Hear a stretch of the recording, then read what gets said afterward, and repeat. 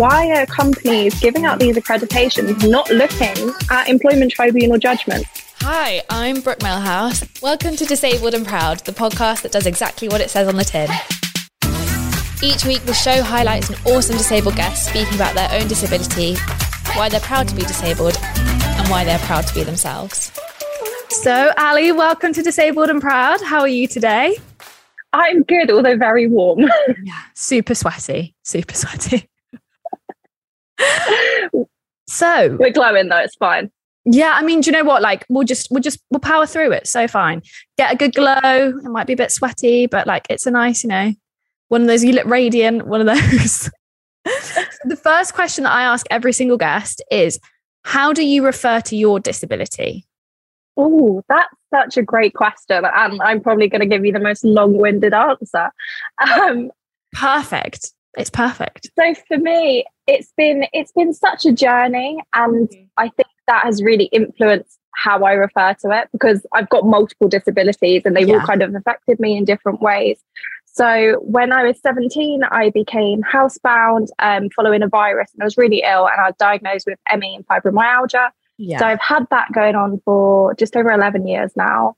And then over the past 2 years, I was also diagnosed with hip dysplasia and impingements in my hips, and I had hip surgery following that. And then at the beginning of this year, I was diagnosed with Crohn's disease. So for me, that brought a whole load of questions about, does the ME and fibromyalgia still apply? Was it always Crohn's that was just undiagnosed? At the moment, we're going with, we think that I've got everything and that those diagnoses were right. But for me, I just kind of see it as an umbrella term. I've got disabilities, or I'm disabled. And that kind of just leave it at that, because there's so much going on. And I think that's a really key point. And this is a point I like to make quite often, is that disability and like disabled as like terms or words, it is very much an umbrella term, because there's so much variety within disability and being disabled, because, and I've said it before and I'll say it again, is that you could have the same, and I hate to say diagnosis because I'm not sure that's the correct word, but it's the best one that I can think of. Yeah. You can have the same diagnosis on a piece of paper, but how you relate to it, how you refer to it, how it affects you is completely individual to the individual person. It's not the same for two people. And so it's always, I think, really important to ask someone how they refer to it, because what you might refer to as your disability, someone else might not. And like I said, it's completely individually based on the person. Yeah, definitely. And I think as well, when you've got something that's like a chronic illness, then using the term disability becomes a bit of like this awkward dance around of, am I disabled or am I chronically ill? Do they mean the same thing? Are they different? Like, how do I fit into that community? And I think a big part of me accepting, no, I am disabled and that's fine. That's what this means, is just everyone on social media and how open people are, and just starting those conversations. And interestingly, because I've never had this conversation around chronic illness and disability, like where do you stand on it? And like, how did you come to the point where you're very accepting of using the terms disabled? I think for me, it was more of an access thing. When I was 17 when I first was diagnosed, and then once I'd kind of been through that process, it was, okay, I want to go to university. Can I get additional support? Because I'm going to need it. And that was under this umbrella of disabled students allowance and, the disability support team. There's no chronic illness support team. And that kind of raised some questions of, okay, well, if I get disabled student support, that must mean I am disabled. But I think for a long time, even though I had that, I found it really hard. And I remember particularly, always that stands out to me, my mum, like, I remember I said, Mum, because I'm disabled. And my mum was like, oh, but you're not. And I was like, why do you think this is a bad thing? Yeah. For me, using it's an identifier which allows me to get the support that I need. Like, that's only a positive thing. It doesn't change my experience or how much pain I'm in by calling myself what I am. Yeah, that's so interesting, because I had quite a similar conversation with my mum, and like, my disability is very physical. Like, you can't really miss it unless I'm wearing a jumper. And I remember saying to mum, like, yeah, I'm disabled. And she was like, no, you're not. And I was like, no, but Elaine, I am. Like, there's no two ways about this. Like, my hand is never going to grow back. I'm not going to find it down the back of the sofa. Like, it's never going to be there. So like, let's just call a spade a spade. It is what it is. Now let's move forward. Yeah, definitely. And it's just that thing as well, as I think when we think of disability, I mean, even when you think of the disabled, like symbol, logo, whatever it is, yeah, it's someone who's a wheelchair user. Yeah. And that's great. But there's so many other disabilities who might not look like that, or who may look like that some days. But I think we think of that and we go, oh, well, I don't fit into that. So does that mean that I'm not? I think it's only 2% of the UK's disabled community actually uses a wheelchair. So like, no wonder it's such almost like it can be quite a difficult thing to accept, because you don't look like the identifying image. And like, when you think only 2% of the whole disabled community in the UK, like that's not a very big percentage at all. It's like, no wonder people are like, am I disabled? Like, I don't know. Yeah, exactly. And I think as well, it just becomes this big identity thing. Like for me, I realized that, you know, through the conversations that I was having, like even just with my friends and family, that disabled was this like bad, scary word that if I say I'm disabled, something's gonna change. And I realized, I was like, it doesn't change anything. Yeah, it literally changes nothing, but it gets you the support that you need, gets you connected with this amazing community. And it's just like, as well, it reclaimed something in me. It reclaimed this thing of, you know, I try and look at the social model of disability, and it goes, society is affecting the way I live my life, but I'm still living it. But it's nice to sometimes acknowledge that there are barriers, and, you know, it's not this happy, fluffy world, but we're still doing okay. And that's really interesting, because I was going to go on. So how has your disability, how has it impacted like the career choices and the career paths that you then took after obviously being at uni? Yeah. So when the first few years of my illness, I'll be honest, like I was not accepting of it. And I was very much in the mentality of, I'm going to push through this. Yeah. And I massively overexerted myself. I was living in this like massive boom and bust cycle.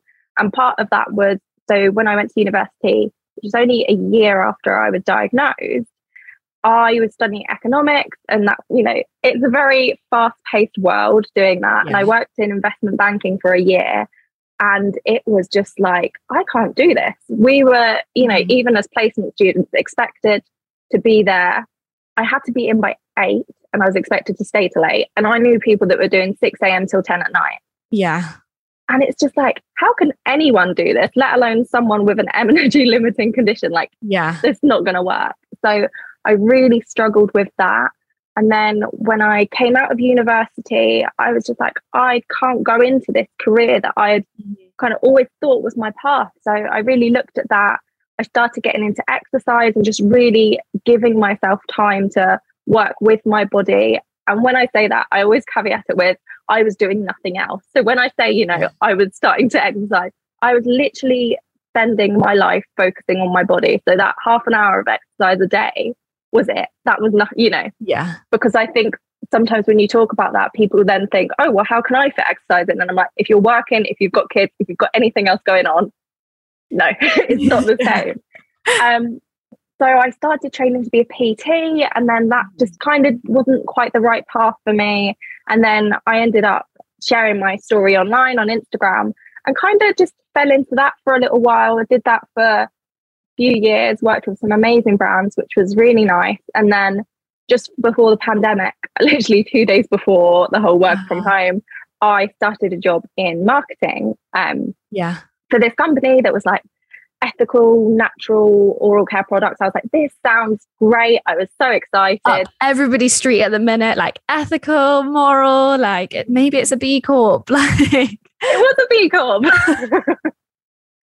Yeah, interesting.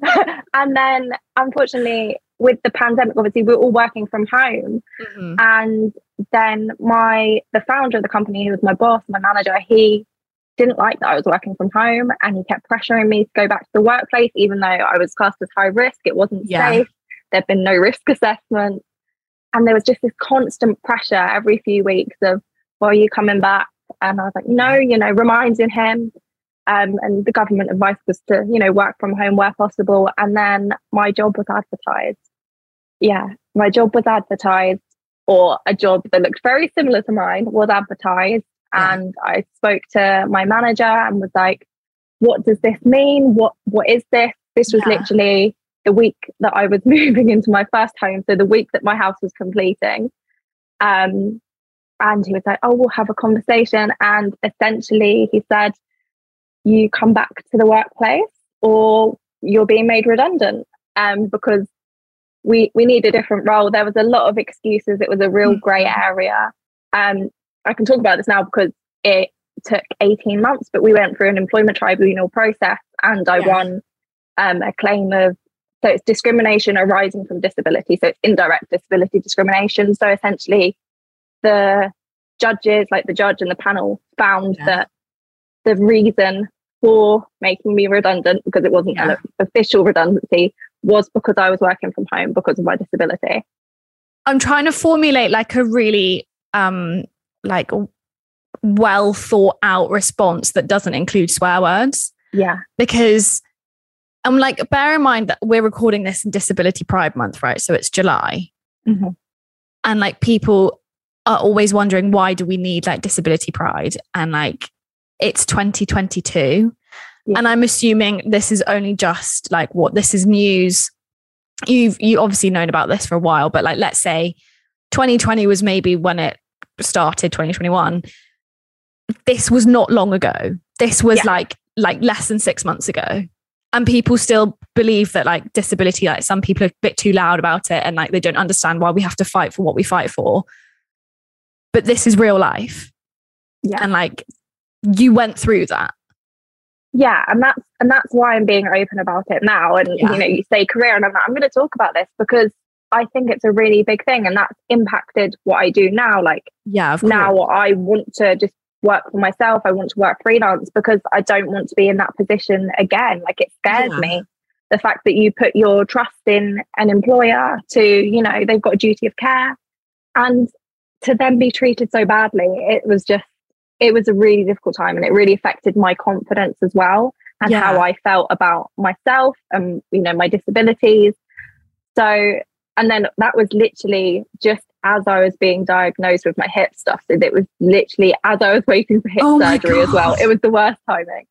And that was, the week that we went into the second lockdown, I lost my job because I wasn't going into the office. Like there are no words to make any of that situation better. And I'm so like, thank you so much for sharing that information, because, you know, not everyone would have done. And I'm really grateful that you have, because I think like you, I think it's a really important talking point. But what I can't in my brain understand is how, when situations like this happen, how does anybody think it's okay? Because who else is being told that they either come into work or lose their job when, like, as you said, like there were no risk assessments, there were no, like, it genuinely could be a detrimental environment for you. What other minority group is getting that? Right. Yeah. And this is not to pit minority groups against each other, not at all, because that's not what this is about at all. But like, this is why we need to be like screaming and shouting about disability, because like it happens every single day. And like you've had to go through it. And I'm so sorry that you had that experience, but also so grateful that you're sharing it with me on this, because people need to know that this still happens today. Like, this is not something that happened like 20 years ago or like 10 years ago, 5 years ago. This happened like last year? Yeah. And this is the thing, like, because I shared it on my Instagram, ironically, because I hadn't been paid.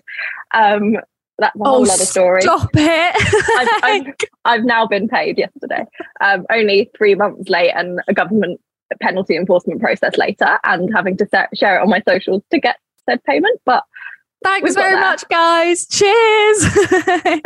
But I had so many messages from people, and I would say people are in one of two camps when they messaged or commented. It was either, I've got a disability and I've been through something similar, I've had my own experience with this, or I've got a disability and this is why I'm scared to talk about it.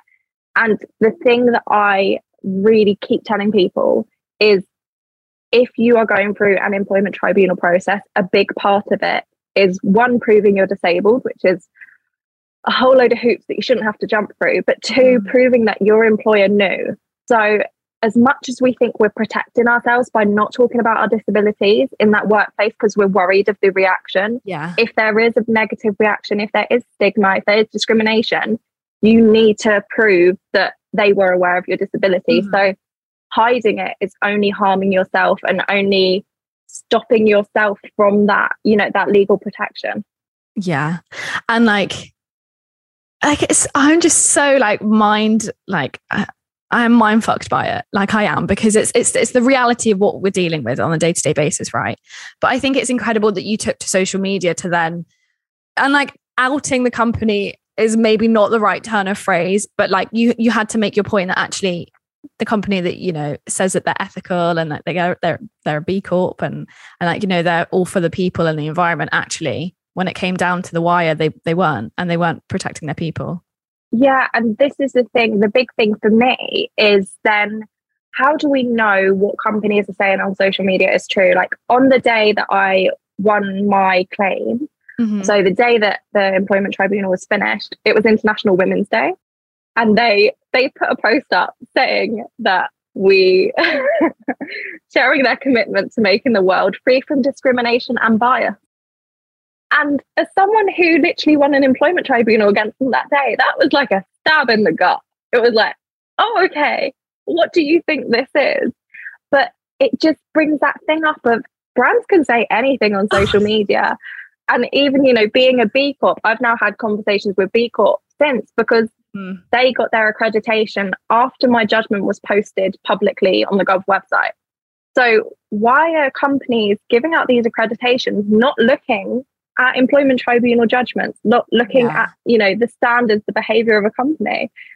It's blown my mind, and it's opened up so many more questions to me. And it's something that I definitely want to explore further. But yeah, I can imagine. And like I said, like, thank you so much for sharing that, because I don't think it's like, it might not necessarily be like the easiest thing to talk about. But as you say, like if you're helping one person with that piece of information, then like you've done your job out of it. Do you know what I mean? Like, not that you have like a job to do, but you're sharing your story, which is incredible. And like, who knows who it's going to help and impact. So like I said, like, thank you for sharing that, because I think it is so important. But during that time, and like, I'm obviously completely assuming here, is that probably wasn't the easiest time. And as you said, like it really, you know, you were getting diagnosed with things with your hips. You had other diagnoses coming up. We're going into second lockdown. I always think that during hard times, even though we might not be able to see it during the time, we can come up, or we can find a positive attribute within ourselves. And I was wondering, do you think you found your positive attribute during hardship? Yeah, I think that a lot. And I think, you know, I'm 28 now, so I've been disabled for 11 years. Although if you look at the hip stuff, potentially all my life, as it's something, you know, I would have had since birth, just didn't realize it. Yeah. And I think it is those hard times where you find that place in yourself of not giving up. And that's not to say that I haven't had moments. Like, I think, you know, everyone has those moments where you think, I can't do this another day, you know, I can't keep picking myself up. But for me, especially with the stuff with the employment tribunal, it was that thing of, if I don't speak up about this, what is going to change? Like, yes, my situation won't change. I've lost my job. I need to find something else. I need to find something that works. Yeah. But what if there's someone else that comes in that is disabled? How are they going to be treated if I don't stand up? Yeah. And it's just that bigger picture perspective, I think, that makes you think, okay, this isn't about me anymore. And I find within myself that when I'm thinking about other people, I can motivate myself a bit more to go through the hard things. Yeah.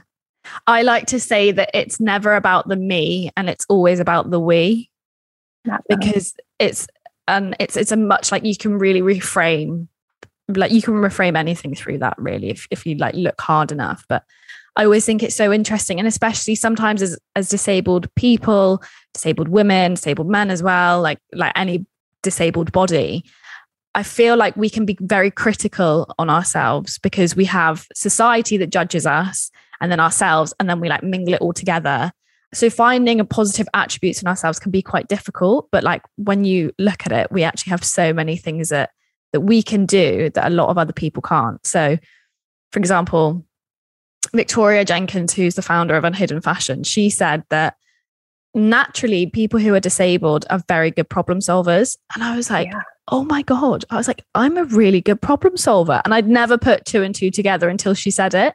And that's why I always ask, because I think everyone answers this question and brings out something and like another little trait. And I'm like, oh, that's amazing. Like, that's so true. So like, it's incredible that you're able to do that as well, that you're able to look at the bigger picture and realize that actually this mad journey that we're all on is never really about the self. It's about everyone else and what you can bring to the table.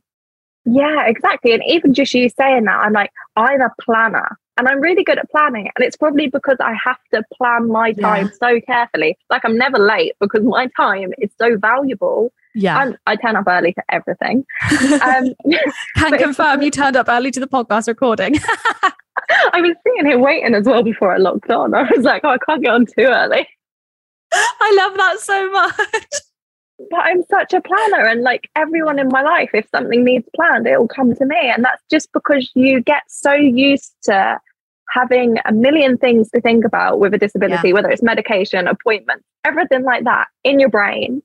And you somehow just function with this additional part. So whenever anything needs planned, I'm like, yeah, I can squeeze that in somewhere. Let me find 5 minutes on Tuesday the 17th. Exactly. And the amount of to-do lists that I've got, I'm just checking them off. Oh, see that I love that type of organization. I wish I was really, really organized. I'm just not. I'm a bit like controlled chaos. I think that's the best way to describe it. Oh, that sounds nice. I'm gonna go with that. Controlled chaos. That's what my life is like. A little bit messy, but a little bit hot. Like, it's all fun. Yeah, I'm definitely like type A. I will plan very everything. Organized. Yeah, I'm getting married in 2 weeks. It's all planned. Oh, I love that. Oh, that's so exciting. Are you excited? Obviously you're excited. That's a stupid question. I'm very excited. Yeah. Have you got like everything? You've obviously, I was about to say, have you got everything planned? And then I'm like, we've literally just had a conversation about how you're planning. So you absolutely do have everything planned. See, when it comes to me, I think when the day comes that I eventually get married, if I ever get married, I'll be like 2 hours before and I'll be like, oh, like, I think I've forgotten to do this. It's probably quite like a key important part. Like, where are the rings? I don't know. Yeah, I've already got lists of everything that needs to be brought to the venue, organized by category. I love that so much. Maybe your next thing should be going into planning. Maybe you should be project create a manager. Yeah, imagine how good that would be. Like like a real, like a good planner as well. Because when you find that perfect planner, you're like, oh, like I already feel more organized because I bought this. Yeah, I'm one of those people that I like the pens with like the 4 different colors on, because that makes me feel really good. Yeah, I love a good Bic 4-way biro, and you have to have both of them as well. So you have to have the one that's like the blue, black, red, and green, and then you also have to have the pink, purple, light blue, and light green. Oh one.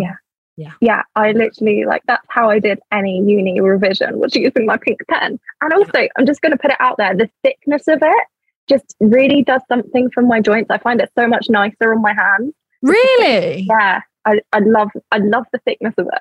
That's really interesting, because I find really skinny pens really hard to write with, and I'm like, oh, my finger joints really don't like that.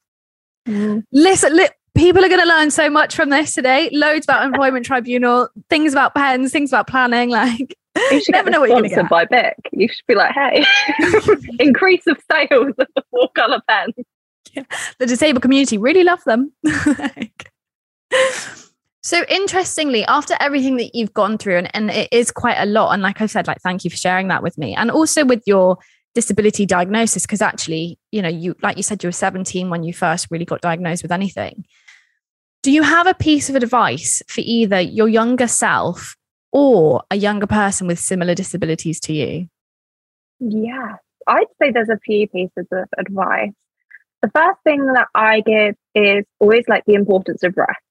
Yeah. I mean, I think everyone needs to accept that, like outside of the disabled community, because rest is so important and we really overlook it. I think there's this massive like hustle culture, especially through the pandemic, of, people getting second jobs and alternative incomes and all of that. And that's all great, but also rest and look after yourself, because that's really important too. Yeah. And I think as well, that helps like make anything more sustainable. And then I would also say just really tap into that community. I mean, if they're listening to this, they're already doing something right.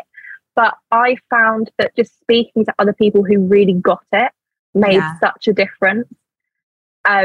You can speak to people who have empathy, but they won't understand just the complexity of it, and of always having it in the back of your head that you have to think about these things.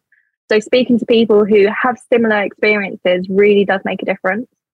And I would definitely champion that as well, because I have friends that I've made through this podcast that understand things that never in a million years my able-bodied friends ever understand. And it's not for them want of being like ignorant. It's not for them want to trying. It's just they won't understand because it's not their experience. It's not their reality. And actually, I've made some of the best friends that I've got through doing this, because actually there are certain things that I never have to explain. And they're like, oh yeah, I get you. Like, how's it going? Like, yeah, you will understand. There's so many nuances that you don't have to explain amongst your community, which is a lovely, lovely place to be. Yeah, definitely. I think that as well. And I just think as much as it can feel so isolating, and it really does at times, having those people will help that, even if it's just, you know, being able to message someone and say, I'm having a bad day. Can you send me a cute picture of a dog? Like, that's what you need. Yeah. It's so true. So interestingly, I have a set of questions really that tend to quite annoy me, or I just find a bit intrusive when people ask me about my disability. And it tends to be, did a shark bite your arm off? Or alternatively, like, what happened or how did it happen? And I was wondering, do you have any sets of questions that you find like a little bit too much from other people? Yeah, for me, the thing was, I don't so much use them now, but a few years back, I was using mobility aids a lot. So I was using a walking stick quite often when I went out. And what I noticed, and I don't know if it's something about being a young woman or like appearing, quote unquote, you know, able-bodied. Yeah. But people always assumed that it was a temporary thing, that it was an injury, which I found really interesting because it's a walking stick, not crutches. But often I would be asked, oh, what have you hurt? What have you done to your leg? What have you, you know, what is injured? And it was like, no, there's not an injury here. This is my body. Yeah. And I found that quite hard because it's just this assumption of, oh, it's temporary, so I can ask about it. And we're going to have a little laugh at whatever you've done. Yeah. And I found that quite hard. And then now I think with my Crohn's, it's less of the questions, but it's more of this unsolicited advice of what I should and shouldn't be eating or doing and things like that. And it comes from a good place, but sometimes it's exhausting. Yeah, I can imagine. Almost like, have you ever tried yoga? Yoga's not going to help me out right now. Yeah. Yeah, exactly. And it's just that thing as well of, as much as I'm sure out of all these things that people can suggest, there would be one that would marginally help me. But it's the cost in terms of, I mean, financial cost, energy cost, time cost of trying all these things, and the mental load of it. Sometimes you don't want to hear that if you tried a little bit harder, you could be a bit better. Like, that's not helpful when you're like at your limit. Yeah. And it's not helpful for anyone, like, it's not helpful for anyone, period, but specifically in the disabled community, like, that's the almost like the worst thing that you could tell someone. It's like, if you tried harder, you could be like an able-bodied person and you would be somewhat normal. And you're like, it's never going to happen, Sharon. Like, it won't ever happen. So like, accept it and move on. Yeah. Oh, exactly. And it's just that thing of, it just puts the onus on you rather than, hey, maybe society should be a little bit easier for you. You know, maybe we should put some things in place to make the world more accessible. It's like, maybe if you tried harder. Yeah. Yeah, as if like the social model of disability didn't exist. Yeah. Interestingly, I think you shared so much on this chat, and I really appreciate what you've said and how you've said it, because I think you've done everything in such an eloquent way where you've not lambasted anyone. And after going through what you did, I think you could. And I don't think anybody would blame you at all. But I think you've come out with such grace during this time. I really want to applaud you for that, because I think given your position, I've got quite a loud mouth. I don't know if I would have been as nice as you are. There's been a lot of emails typed up and then deleted. I can imagine. And I've only got one last question for you. And that is, Ali, can you say that you're disabled and proud? Oh, definitely. Great. Oh, I love it when people answer that. I love it because it reaffirms that whilst disability might not be the easiest thing in the world, it's something to be so proud of. And like, I don't know any disabled person that isn't like an absolute warrior in what they do. We're all absolute badasses. Like we're literally like the coolest bunch of people that I've ever met. Like just the stuff that we do, like the ingenuity that we all show and the determination and the grit. And also we have the sickest sense of humor ever, I swear. Like I've never met a community with like such like dark humor, but I love it. Like it's great. We all have this just wicked sense of humor and it's just so nice. And it's nice to be proud about it. Like, yeah, I'm disabled. What are you going to do about it? Yeah, exactly. Oh, thank you so much for giving up your time today to come on the pod. I really, really enjoyed this chat. And like I said, I think you've navigated this with such grace. And like, I'm actually in awe because I think you've done so well with it. And like, it mustn't have been easy, but actually you're sharing your story and it's going to help so many other people. And like, that's like a beautiful thing at the end of the day.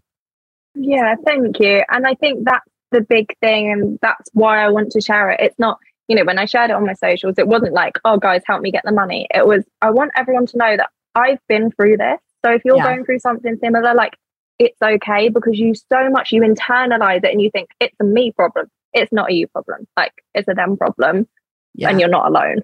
Yeah. Well, thank you so much for coming on today. I've absolutely loved this. And I look forward to chatting to you soon. Thank you so much. Thanks for listening to this episode of Disabled and Proud. If you've enjoyed the show, then please give it some love by leaving us a 5-star review wherever you download your podcasts. It really helps us to reach more and more people each week. Plus, if you've got a particular highlight, then I'd absolutely love to hear it. Tag me on your Insta stories at Disabled and Proud Podcast.